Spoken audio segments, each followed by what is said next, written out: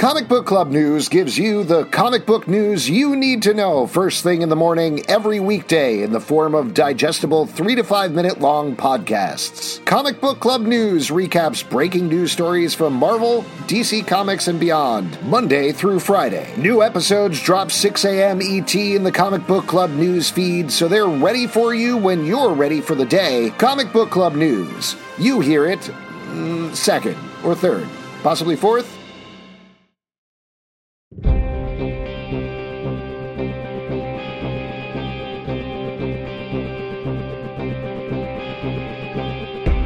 Originally from the Afrikaans, this Dutch word is a compound of support pole and tree or beam. Once you smash the syllables together, though, it means the main haulage shaft of a wagon or cart.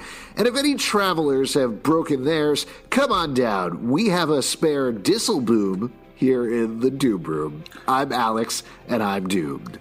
If Alex keeps talking in his Jeopardy voice, he's going to start a baby boom. Boom, boom. We're in the Doom Room. I'm Justin, and I'm doomed. I'm Pete. And did you say the Afrikaans? What are you trying? What was that? Yeah, from the language, Afrikaans. They speak it in South Africa and a couple of other places, right? Yeah. Oh, my God. But you truly sound like when they go to the Audio Daily Double and some random person reads it. That's you. That's what I'm gunning for. You. Literally the only reason I'm doing this podcast is That's to where the big bucks read are. The Double Jeopardy. We're in triple jeopardy, though, because we moved into Season 3 of Doom Patrol, Episode 7, Bird Patrol. If it's been a while since you watched this episode, a bit of a spoiler warning here, but things are really coming to a head with the Sisterhood of Dada. While Rita is back in time, we find out kind of what the eternal flagellation is, but it begins in the present. Laura gets her memory back, realizes that, as we heavily speculated, she was the one that betrayed the Sisterhood of Dada and locked them up for years, turning them into weapons for the Bureau of Normalcy. Meanwhile, in the present, though, the rest of the Doom Patrol is going through their own things. Larry barfs up a giant maggot and ends up taking care of it most of the episode. Jane is dealing with the fallout of helping Kay steal a bike that leads to some big showdowns with the rest of the underground. And meanwhile, Cliff is trying to babysit, and it goes predictably, not horribly wrong, but pretty wrong. Medium wrong. Horribly wrong. He's bad at everything. Yes, Cliff. And Cyborg, last but not least, is getting fitted for some human skin and calls none other than Ronnie. She's finally back, though clearly Skyping in from some other show or something like that. I don't know Exactly. But yeah, there you go. Lots of stuff going on. Overall, though, given all these revelations here, now that we know what's going on with Laura, now that Rita has looped back to the present, how are you feeling about how we're moving forward with the Sisterhood of Dada storyline? I'm starting to think my theory is getting a little dicey, you know? Oh, about Laura and Rita being the same person? It's starting to feel like a little bit of a long I think shot. in this app that kind of blows up. Still 3 more episodes. Anything could happen. That's right. This show is insane. Anything can happen in this show. What are you going to do if in the last episode they're like, oh, by the way, Laura, you're also Cyborg? Yeah, I was that so close. JT wins again. Almost there. Let me throw out, this episode was especially triggering because the Sisterhood of the Dada has big sketch group that doesn't like each other anymore but is still performing energy.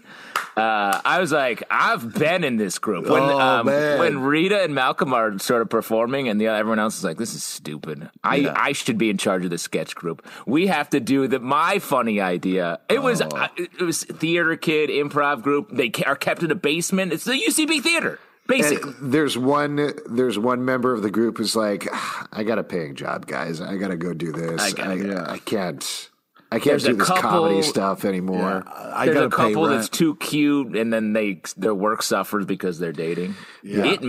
There's a man with a bird in his chest. I had one of those in my sketch comedy group.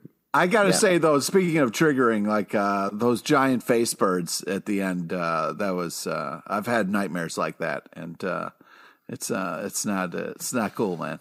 For someone who likes to back up the truck so much, you certainly drive to the end of the episode very quickly when we're talking about this. Sorry, well, you were saying triggering moments, and I was like, oh no, not this in television form.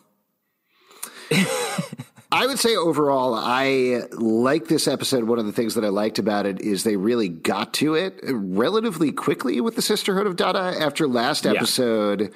And Pete, don't jump on me. I'm just saying they took their time last week's episode, really getting into it and delving into 1917.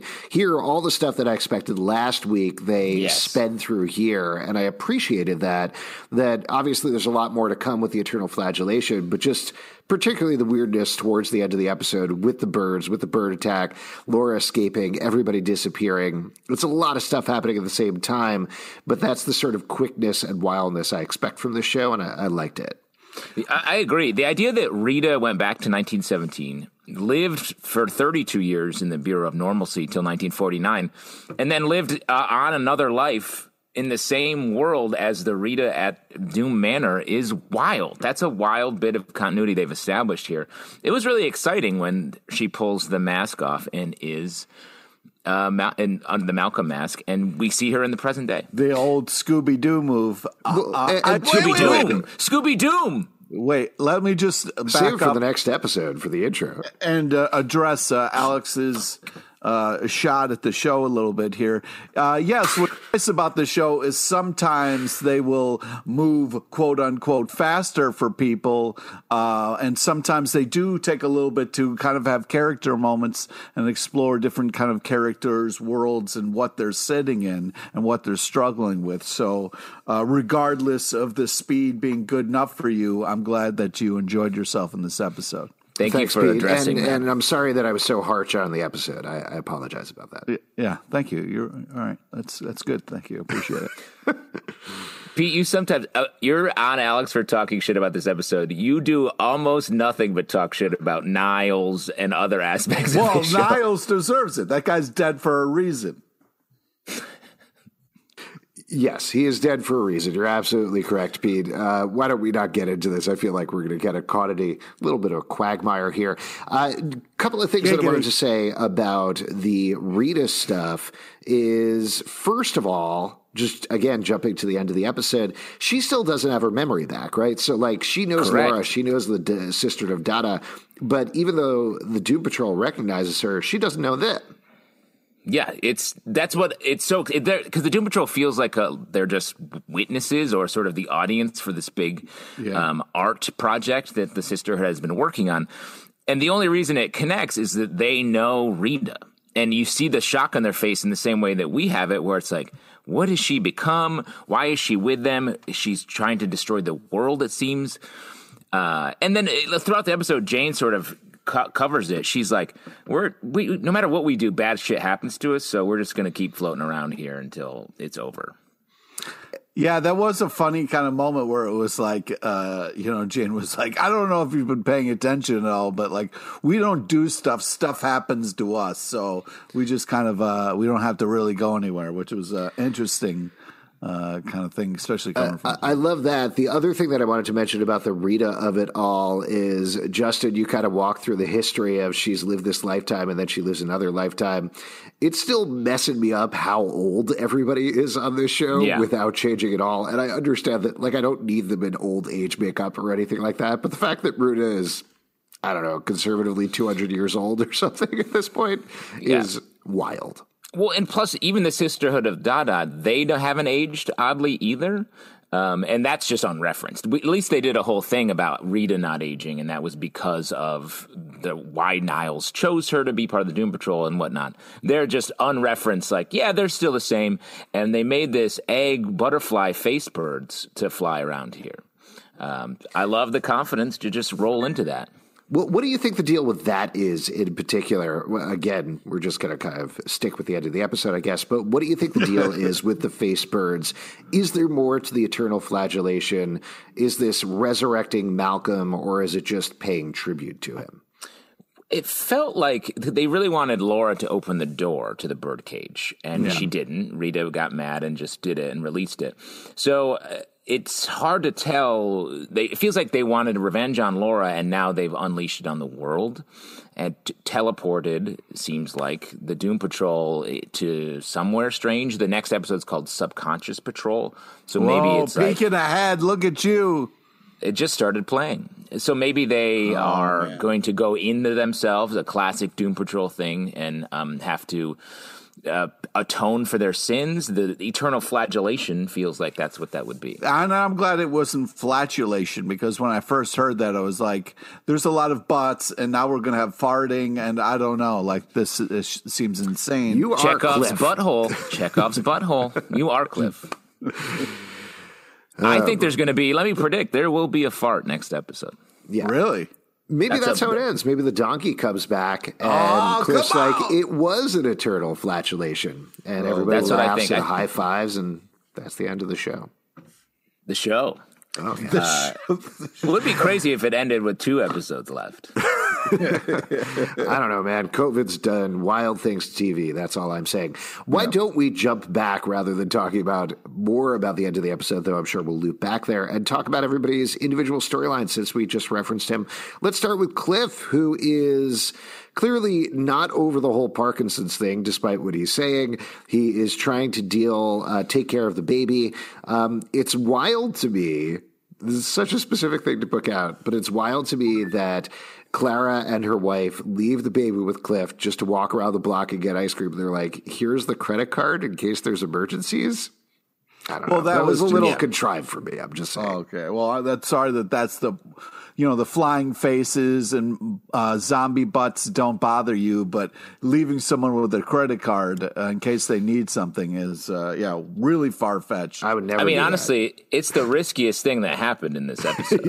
Leaving Cliff with a credit card. Well, he sold records. He sold. That was heartbreaking. All right. Jane's records. He sold her memorabilia, and then he uses the credit card to get Ginger back at the end. Sadly, he never gets to see Ginger's hoo-ha, which is a real bummer. I feel like that's Chekhov's hoo-ha right there. We got a lot of Chekhov here. We're definitely a lot of Chekhov. A lot. Theater kids.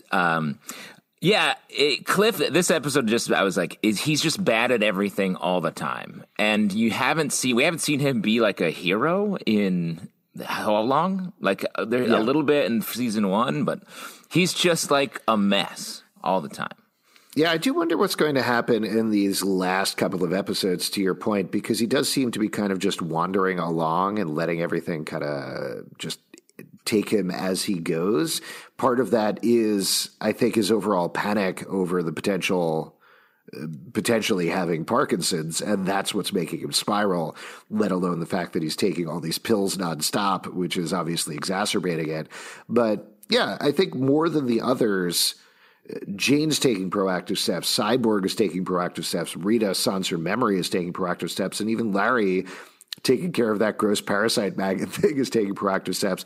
But Cliff is the one who's very much stuck in stasis and only getting worse right now.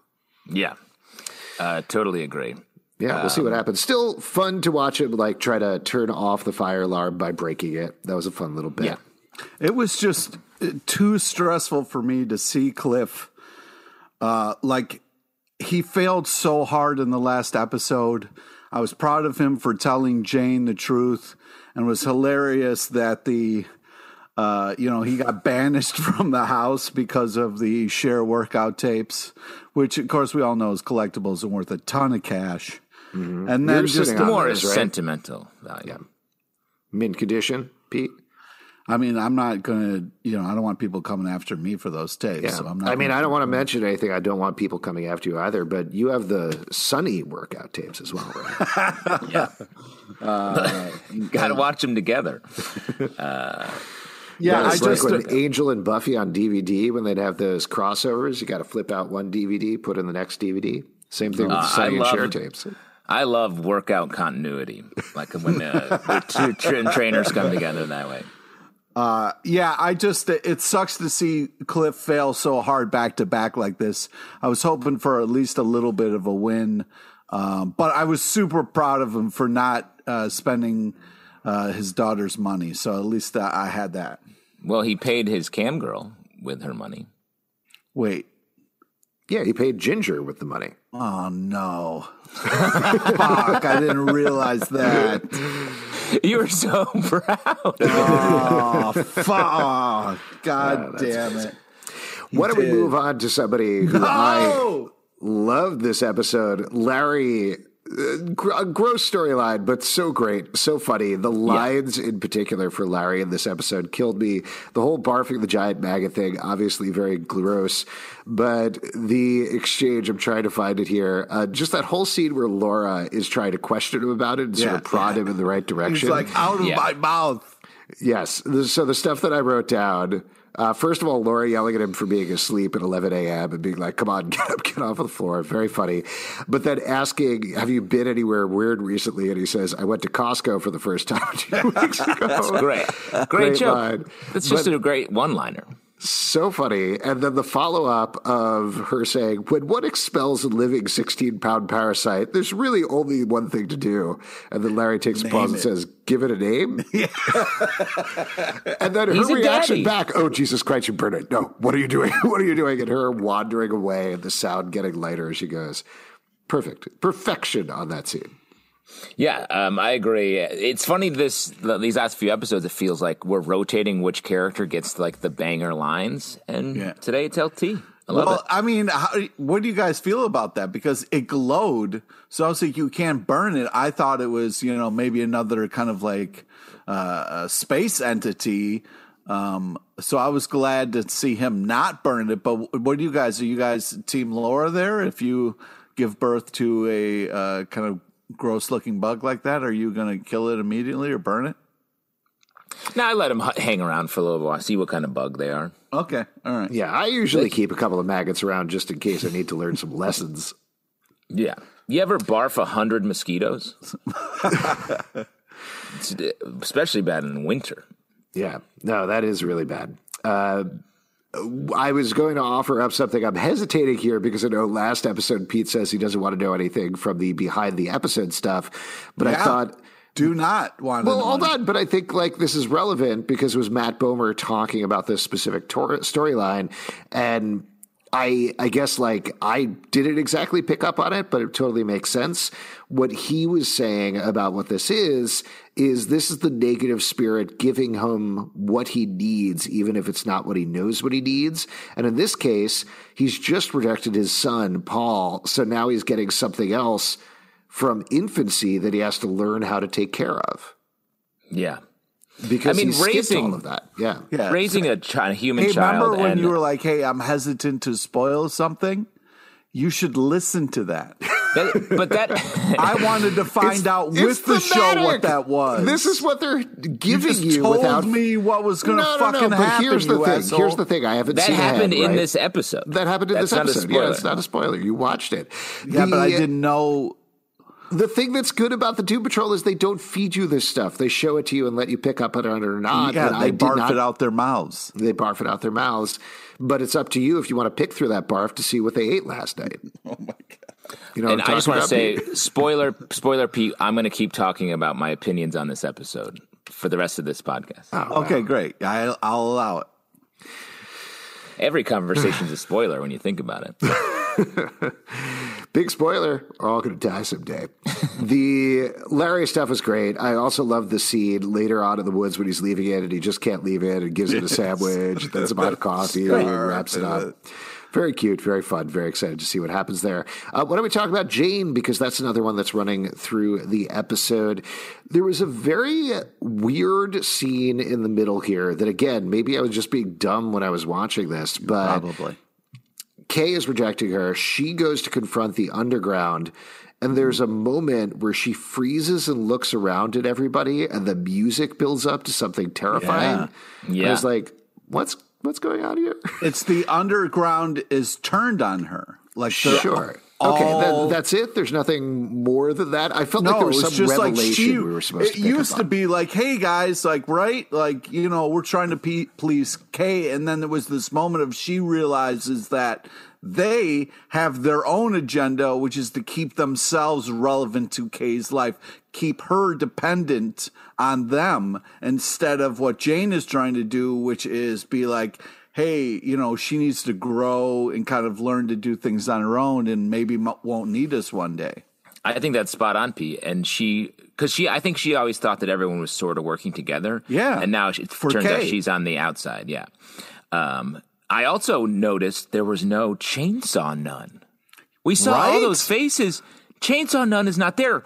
Hashtag where is Chainsaw Nun? Exactly. Do you think Chainsaw Nun got on another show? Like maybe Chicago Fire or something like that?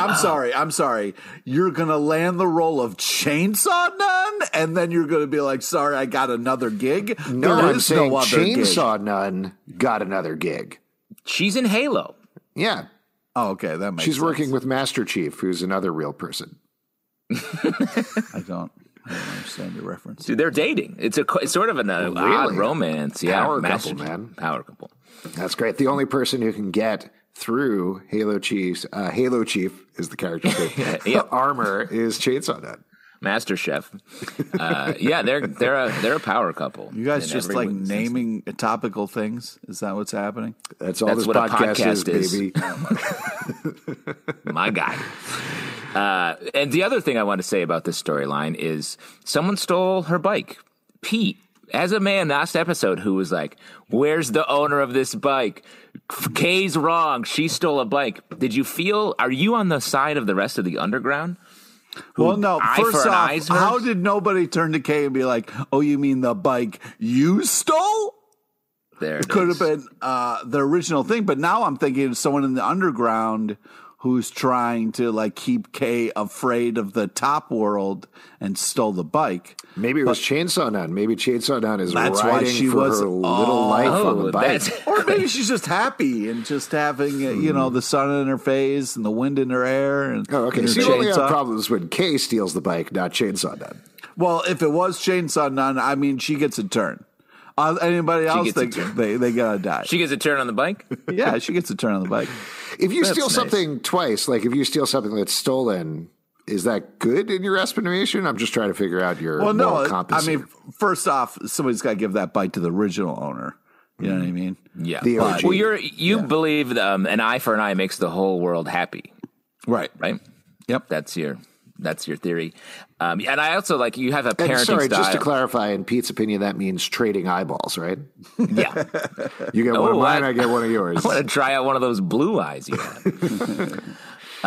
You have the model of parenting is when someone makes a mistake, you just rub their face in it. Like No. pee on the floor. What do you do when your cat, which again, you really need to give her a 6 o'clock treat tonight. She's earned it. Don't worry, I'm on it. If your cat poops outside a litter box, getting their face rubbed in it. Yeah, I mean, that's so far me yelling at the cat has not done a lot, but I'm not giving up. Steal the cat's bike, see what happens. Yeah. Smart. Let's talk about Cyborg. I was pretty down on the storyline the Yeah, you last were. episode, but this episode we do move forward pretty significantly. He decides to get human skin.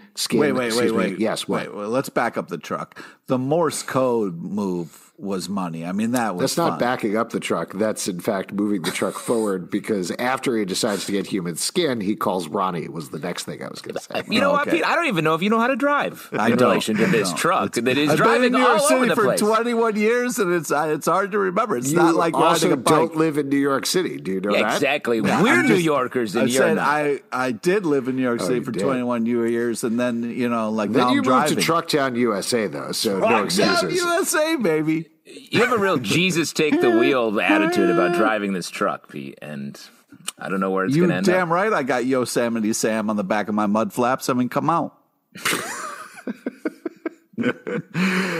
Come What out. did you think about the Cyborg storyline and Ronnie's return in particular? Well, I thought it was great. It was this interest. First off, we got this lovely moment where Cyborg got to meet someone who knew his mom. Really nice, touching stuff. The way Nice he kind of doctor. talked. Yeah, it was just really kind of a sweet moment. And then she's like, well, you got to talk to a loved one. And he calls Ronnie. And so Yeah. I was moved by that. I was very moved. And I'm happy. I'm not sure about her reasons, but I was happy she was like, yo, what the fuck you doing, Cyborg? You're a cyborg, man. Like, yeah, it sucks, but like, you can't turn back time, man. You're here now. You got a sweet arm cannon. Like, don't take that away. Well, he was proud of it when he was talking to the doctor, which I thought was interesting. Yeah. Since he is talking about getting rid of it all. I mean, if you meet someone who you can flirt over Morse code with, you better lock that down. Yeah, Because exactly, man. I've been Morse coding for a long time, and no one's picking up on it. You got to put a ring on it. Samuel Morse invented it, actually. He wanted to flirt with a girl, and he didn't know how to do it in person.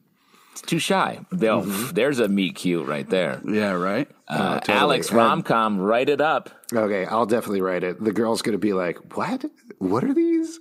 Beeps? Boobs? Beep, it's called a beep cute. Oh, yeah. There we go. You should write it, I think. I loved Ronnie's return here, to Pete's point, when they said loved one. I was hoping he was going to call Ronnie. I hope that was going to be the swerve there. But I still feel like we need to see them in a scene together. I honestly don't know what's going on. Take it easy. No, I don't know what's going on. There's got to be on something. A secret because, mission, killing people, doing evil shit. It feels to me like they could only get her for 2 days out of this whole season so far, and that was it. And don't put real life shit on our kind of thing. All right. I mean, I don't want to. Yeah. Don't pull back the curtain. Let's just enjoy the magic of the TV show. Not think I heard about that. Ronnie she got a role on Chicago Fire with chains on. Well, I mean, you can't turn that down. They're dating. Wow, it's a real beep cute. I did like the kind of like Ronnie being like, like fucking change your happiness, bro. Like what's important to you, I'm going to go ahead and disagree with both of you. I didn't like the use of Ronnie here. After all this, it builds up to them having a cell phone conversation where they don't actually connect. And she sort of helps him, but she also seems like disinterested and busy. I was like, doing what exactly was my big question. Yeah. Like, is she taking down Quorum? Is she doing Black Ops again? Black what exactly Ops? She's doing Black Ops for whom? Black Ops. I don't know. She's in the woods. She's in the woods. She could have been doing a watercolor. We don't know. Ooh, wow. I need more from it, but already in this storyline, I was pleasantly surprised because I think you expect when Wait. So, Justin, you're saying that him reaching out to his true love before he makes the mistake of taking Cyborg away was not a good move? No, for two reasons. One, she doesn't help him. He goes through with it.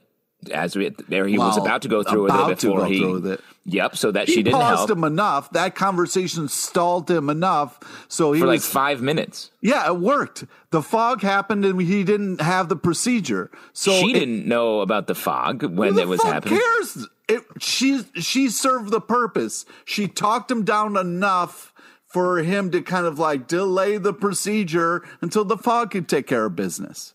I'm just saying that she doesn't seem to care about him, and I don't know why this show keeps telling us that they are true love.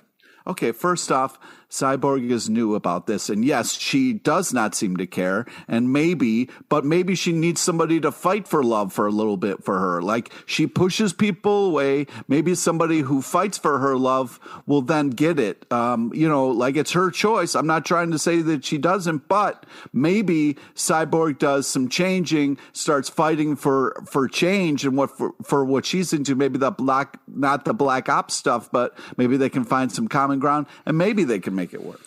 Yeah, they met. She took advantage of him to try to get that weird bug juice that then got her. That's not a meet cute. She took advantage of him to get something. Classic story. You make a bet with your friend about dating someone maybe you shouldn't. You step outside of your comfort zone. Next thing you know, you fall in love. Come on, man. Yeah, you met your girlfriend when she had a Cockney accent, and you tried to make her be a real lady, right? That's right. Yeah. Didn't work so far, I think. Yeah. Her accent is thick. I did want to get back to the overall storyline, though, because I didn't necessarily mind this, but it was very weird and surprising to me how easy this was. Like, you expect, given Doom Patrol, given the 3 seasons of Doom Patrol, that Cyborg goes to a place to get human skin instead of his robot body. And A, the doctor is going to be weird. B, there's going to be something horrific that happens with his skin. But in this case, she's like friendly. And also she's like, yeah, no problem. We'll just change the code and you'll have skin overnight. All good. Yeah. So I agree. She was oddly nice. Yes. So I don't think there actually is anything insidious being hidden there, but that in itself as a choice is surprising to me. Pete, you were upset that we are complimenting this storyline? I just don't understand why you're fighting storylines so hard. You know what I mean? Like, I thought it was a nice moment to have, instead of it being some awkward office talk with the doctor. You're right, Pete. From now on, none of the three of us will argue about any storylines, including you. I'm right. We'll not fight this. Pete, you've lost 1,000 fights with the storylines. You're like a boxer who can't win when it comes to fighting storylines. Or maybe he's just waiting for that one time when he does win. Nice. Ding, ding, ding. Here we go. I do think, to get back to speculation about this storyline, though, and where it can go horrible, this is something I've been talking about since, I think, pretty much season 1. If they're going to remove Grid and his code, I think we're going to get Grid for the comics, who is sort of like evil cyborg, just sort of this half robot body thing that's going around and attacking everything Cyborg loves. So I don't know if that's going to be a season ender or something like that, but I feel like we might see that in some form now. That feels like a season 4 thing. Because I think Cyborg's going to be caught up. What do we have? 3 episodes left? This feels like the main thrust of the season at this point, the Sisterhood of Dada, and it's sort of Rita's season. So I feel like that'll be a setup, if anything. Yeah. Any other moments from the episode that we should call out in particular? I mean, a lot of people don't talk about how scary fog is, but I think we all learned a valuable lesson in this episode. It's scary as fuck. Yeah. You can try to close the chimney, you can try to duct tape doors, but that's just going to get in there. Another great Larry moment, though, where he just walks in the front door. Yeah. She's like, what? What did you? I've been sealing everything up. All of the frustration from Laura throughout this episode was very fun. Very simple Cabra trick of her just walking from one side of the hallway to the other across the Cabra, but very enjoyable as well. And just her trying to leap in particular from one side to the other was fun. Good stuff.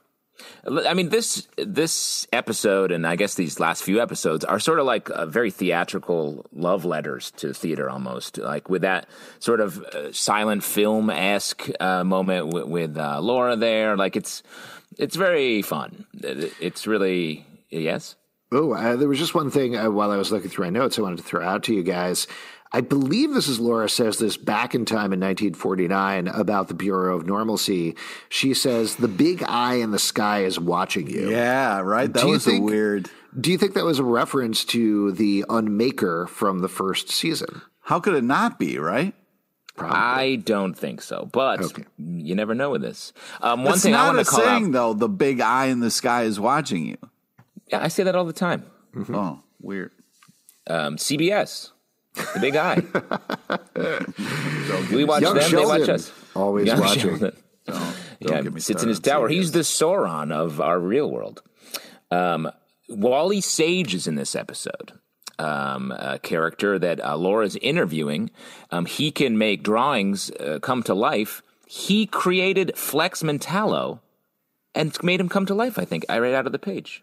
Whoa! Yeah, Wally Sage is the in continuity, the in DC universe creator of Flex Mentallo, and we see him pull the beach ball out, and I think that's how he made Flex come to life. That's amazing, cool, nice catch, bro. Yeah, just doing the research. Because the other thing I noticed last episode, Alex, you said watching with subtitles, you saw the Laura character named something else. Shipley, yeah. Shipley? No, there was another one that Laura, you did. Yes. Should I mention that? Well, I saw it this time, and I think it's fine to mention. I don't know, because she's sort of evil. Yeah, Madame Rouge is the name of the character. They've subtitled her as that since the beginning of the season, so they haven't been keeping it secret, and I think they even introduced her as that, but we haven't seen like her be this arch evil villain at any point in the season. So I do wonder if it's just using the character from the comics like they do, sort of like skirting it a little bit, or if we are going to have her go nuts in some way by the final episode. We'll have to see, I guess. Yeah. It's weird to use her and not have any of that, because she's a character, for those that don't know, who has like a split personality, basically, is good and evil in different times. And that's sort of what it's becoming, it seems like. Yeah, that seems like that's really her deal. Though I did love the move at the end here where she is scared, even when she has her memories, that she doesn't want to face up to what Rita is putting down for her. So she finally after promising it for an entire season, turns into a bird and flies off with this flock of Malcolm Facebird things. So I don't know. I don't know if we're going to see her be evil. I think there's more sympathy for who she is and who everybody is on this show, particularly in this season. So it'll be interesting to see how it all turns out. Ironically, Rita's the one that's sort of evil for coming up with the eternal flagellation. And I guess in a lot of ways, she's sort of just like Laura. You could almost say there's. The part where they're kind of like, we kind of see we saw the dude appear wearing that messed up face, and then we got to see in this episode like where that came from and how it's like so much sweeter than we originally thought and so much more moving, even if it is at the time of like when an improv troupe is trying to decide if we're going to break up or if we're going to start an evil cult or what it's going to happen. A lot of cults start as improv groups. Yeah, I know. I mean, we saw that in this episode of how quickly it can happen. What do you think about the fact that Malcolm died with that mask on, and so that's how he looked in the afterlife? Is that going to make you be careful, like what hat you're wearing? Well, it's that thing about like, you know, if you do that face, your face is going to get stuck like that. I mean, and then you walk around the afterlife. You know. I got to say, I am shocked, Pete, at you in particular, because the second I saw that mask, I thought you were going to call out Baby Ruth, right? Sloth from Goonies. Oh, dude, how dare you? That's just... What? That's how awful. dare I what? That's awful. What's awful? What are you talking about? That guy was born and beaten into that. It was just... The character? Come on, yeah. Chunk was, you know, a tortured person. Big Chunk? Well, not Chunk, but the sloth guy. He seemed pretty happy. Yeah, he's fine. He says Baby Ruth. Oh, my God. Why is this your line? It was tragic. As soon as he said sloth, Pete really started crying. How dare you? Can you not watch Goonies? Do you have a problem with Goonies, Pete? I love Goonies. One of the greatest movies of all You're time. doing the truffle shuffle right now. How dare you? How dare you? The outrage pendulum is swinging wildly as usual. You root for the Fratellis when you watch Goonies, right, Pete? No, come on. What about in Goonies 2? Did you root for the Fratellis in Goonies 2? The Nintendo game that was impossible? Impossible to win. Well, And I'm sorry, Pete. confusing. I on behalf of myself and the fictional character Sloth, I apologize. Okay, cool. I love when Sloth and Chunk got together. They're dating. Oh, it was. It's love at first sight. Did you hear they got cast on Chicago Fire? That show is wild. They can do anything. I don't know what's going on it. I only watch Chicago PD. Oh, boy. Before we wrap up here, who was most doomed? Wait. I mean, we got to talk about, like, you know, a lot of people get shocked and can walk away from it. But if you shock a canary in a birdcage, you know what I mean? You're just going to kill that person. That was a sad moment, though, right? I mean, come on. Yeah, you got to be careful with canaries. They're famously fragile. That's their whole thing. Yeah. That's why you bring them into a mine. That's why you make that, if you give up your heart. Okay. I always thought you bring the canary in the coal mine in case you need a quick snack. They didn't have lunch boxes back then. Right. So you just have cages full of canaries. You can pick one out. Hey, who wants a wing? Anybody want a canary wing? Very delicate. Oh, man. Why don't we talk about who was most doomed this episode? Pete, who was most doomed this Rita's episode? relationship with Canary Heart was as most doomed in this episode. It was sad to see. It was just one of those things where it's like, we saw him earlier and didn't realize who it was. So it was such a powerful and sweet reveal, especially when they had that moment when the kind of like people were marching down the hallway and Rita was holding hands. It was nice to kind of see her happy in those moments. Don't you think he might come back in this season? I don't know. It seemed like he turned into a giant face egg that then released a bunch of face birds onto everybody. So, well, if you turned into a face bird, Pete, I'd still be friends with you. Wow. Even though I zapped you into a different realm? Well, yeah. Is it a cool realm? I guess we'll find out next episode. We'll find, yeah, tune in. Cool world. Yes, Oh, exactly. boy. Whoa, that's a sexual cartoon. I'm sorry, Justin. Sorry Come on, you had I'm a reaction a la sloth to me mentioning Cool World. How dare you? Yeah, How dare you? Don't cool world me. It's the middle of the day, Alex. I have work to do. Yeah, I have to go back to work after this. Now I need to be thinking about Cool World all day, a combination of humans and cartoons in a very sexy way. Let me just say, our reference lexicon of Cool World, Chicago Fire, My Fair Lady, no one gets this. no one understands what the fuck we're talking about, except for each other. And that's why we truly are the most doomed. Wow, that's good. I'm going to give it up to Laura this episode. I think I just heard the last episode too, but she seems in a real bad place again. Everybody is against her. Doom Patrol doesn't want her. There's a very funny moment where Dane is like, I thought you were going to fucking leave already. Get the fuck out of here. Yeah. So they don't want her here. Sister of Dada is basically going to destroy the world or something against her, and she can't face any of those feelings and is turned into a bird and flown away. So very sad. We'll have to see what happens. But to be more specific, though, I think Cliff is the most doomed in the show because he's spiraling worse than anyone else. Yeah.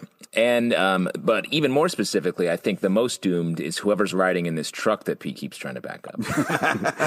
Because he keeps trying to back it up, but he's going forward and sideways and all over the place. I think the turning column's dented or something.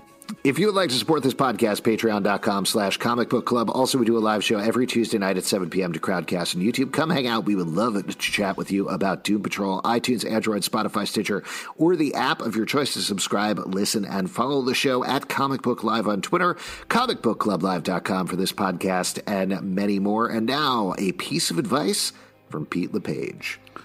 Don't kneel to evil people. Happiness or change, bro. O'Neill. I want this segment to be called A Pete of Advice from Pete LePage. Oh, that's much better. I think you're going to say it every single time we get to this part of the podcast. I'll write it down. We'll do it next time.